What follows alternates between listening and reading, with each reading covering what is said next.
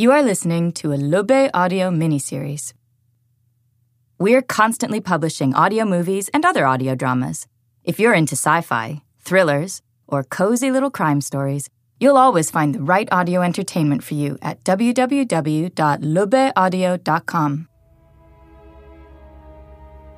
The Sigmund Freud Files, a podcast series in 4 parts by Heiko Martins. Season 1, The Second Face, Episode 1 of 4. Vienna, 1920. Professor Sigmund Freud, pioneer of the groundbreaking and hotly disputed young science of psychoanalysis, usually sees his patients at his home office. It won't come as a surprise that Dr. Freud finds his own ego, superego, and id mingling with his explorations of his patients' minds. And praise be on his highly talented daughter, Anna. Without her dry wit and common sense, he'd be lost many times. One day, police officer Karl Gruber seeks relief for his troubled soul on Dr. Freud's couch. Adding to his traumatizing memories of the Great War, a mysterious murder case is haunting him. A young actress at the world-famous Berg Theater was brutally murdered. The victim shows troubling signs pointing to a vampire looming large in Vienna. Dr. Freud, always lured by the challenge to shed light on delusions of the mind, agrees to discreetly join Gruber's investigations. Of course, it quickly turns out he can't do without Anna. Both men have no clue of the risk they put her at. I am the ego, the crowning glory of a society that has become a culture, a spirit that became a science, a life at the zenith and beyond. And still I claim to be the master of myself. Always ask me, the superego, before you make any decisions, before you think to feel, before you can even have an opinion. I am the sand in your gaze, the attic of your miserable hut, the eternally eroding wave that surrounds your rock. Ignore me all you want, you fools. Forget about the id in this entity. Cast off the shackles that bind you to the beast. I want your fearful sweat, the blood, the sex.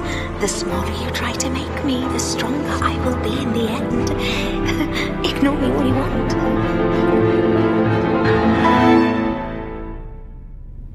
See now, the soulful, barely breathing limbs are torn apart. One part leaps into the hollow cauldron, another chooses the spit. All around the chambers overflow in blood. Pronkner calls an unsuspecting Tereus to come and feast. Seated high on the ancestral throne, Tereus piles his own flesh and blood down his throat. Oh, for pity's sake! His own flesh and blood, Heinz! Don't play it with pride! It's the destruction that I want to hear! Can you get that into your head? Should I go along with Heinz, Father? I could give him a hand and help him in his conflict. His character has no conflict here, you dummy! Concentrate on your own text. You're having a hard enough time as it is. Your performance is all in the background, and it's going to stay that way. Oh, this is embarrassing. It's absolutely pitiful. You're all amateurs. Look, we'll carry on tomorrow. Philomena's entrance, 8 a.m. This is the worst ensemble I have ever had to work with. A bunch of spoiled brats. I don't know why you would bother.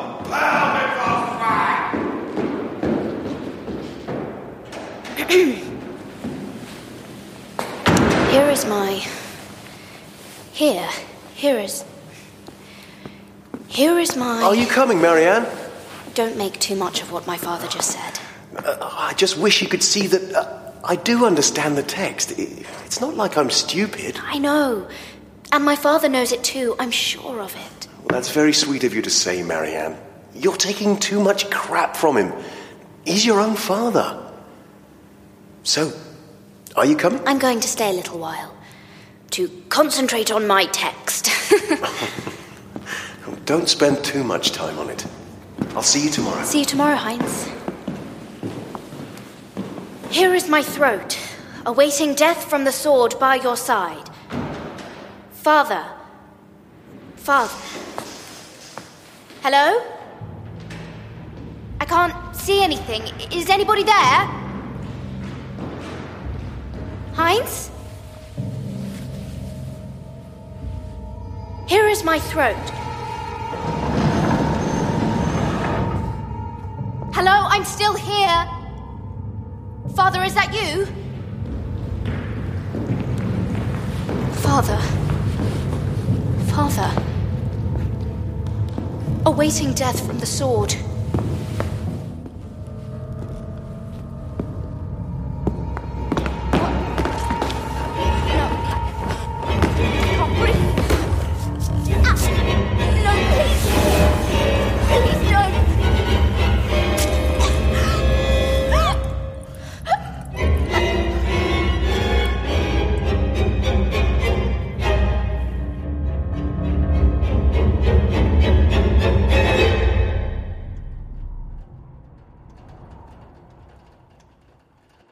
It was night time, and I was lying in my bed.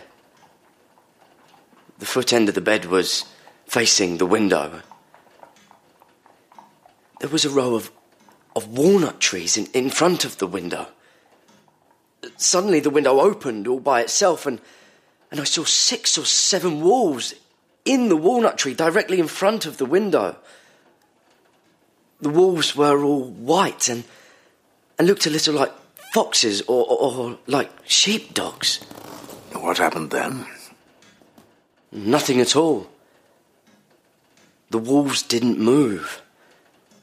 They just stared at me. I must have screamed. I was afraid they were going to eat me. Then I woke up.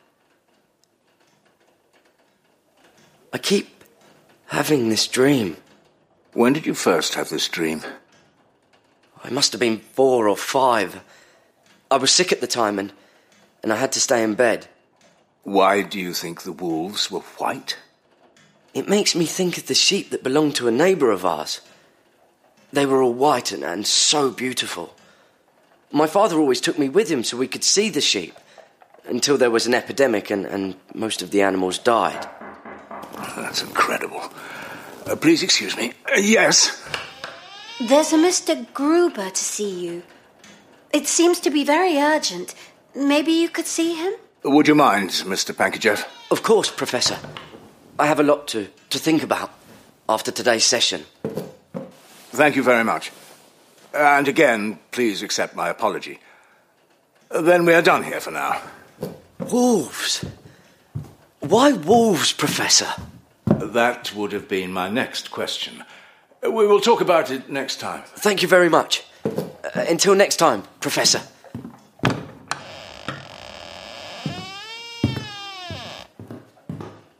Milady. Goodbye, Mr. Pankajeff. May I? Professor, what an honour to meet you. It's all right, Anna. Come on in. Mr. Gruber, I see. Karl Gruber. Pleased to meet you. I'm sorry to barge in here like this, but I had a feeling that only a wise man like yourself... Yes. Maybe you could lie down on the couch. I have to finish up my notes here for a moment. Oh, the famous couch. You want me to lie down on it? All right. But I can't even see you like this. I'm right here. Just relax. Oh, dear God. I've been on my feet for far too long. 2 nights without sleep.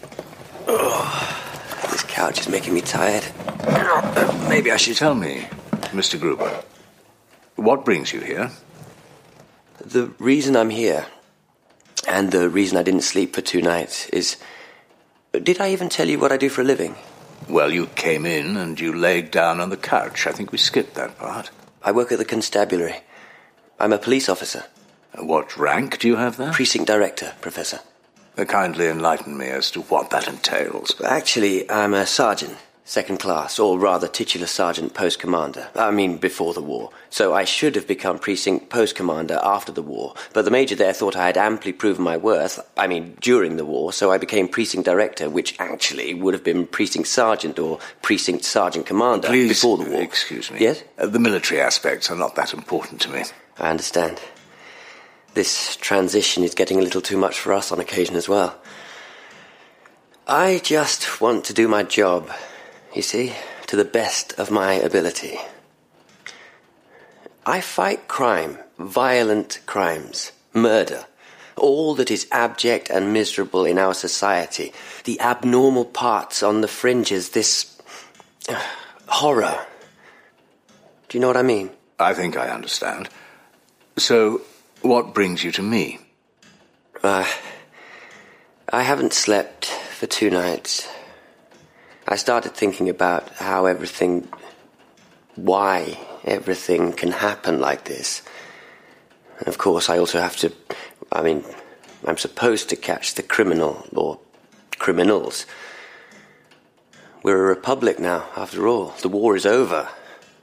We have peace. It is true that the war has destroyed some of mankind's most valuable achievements. It has confused some of the most remarkable and intelligent persons. But I would see it as a mistake to see justice and violence as being independent of each other. It is possible that man is shaped by the society surrounding him. And it is true that society is the result of what people make of it. That's too much politics for my taste. But maybe what I need is someone who thinks like this. Would you like to tell me a little more about what you experienced during the war? I'd prefer not to, Professor. At least, not now. Who cares about madness when everyone's gone mad? Is it your current case that has made you so distraught? It's a mystery, Professor. Also a little eerie. Can you promise me something, Professor? What do you mean? You know that my profession is tied to a certain confidentiality, right? I'm not actually allowed to talk about it, not to my wife, not to my friends, and not to you. As far as that goes, I've also made an oath. What we discuss here is subject to my oath of confidentiality as a doctor. Excellent. So you're something like my confessor? I'm not here to grant you absolution, but if you'd like to see it that way... Yes, I would. Okay, the dead woman. A young actress at the Berg Theatre. Beautiful, talented, and with the promise of a successful career, as far as I can tell. She's also the daughter of the theatre director, Anton Preslauer.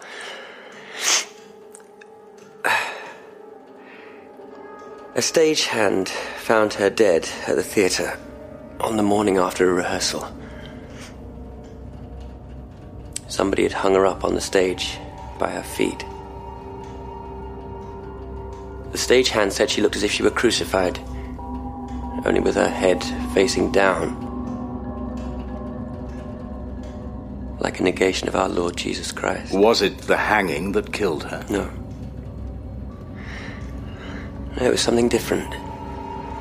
That's the thing. Whoever killed her, they shredded her throat.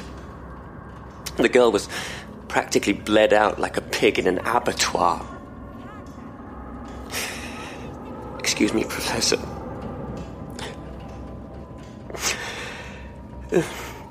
There was no sign of the blood.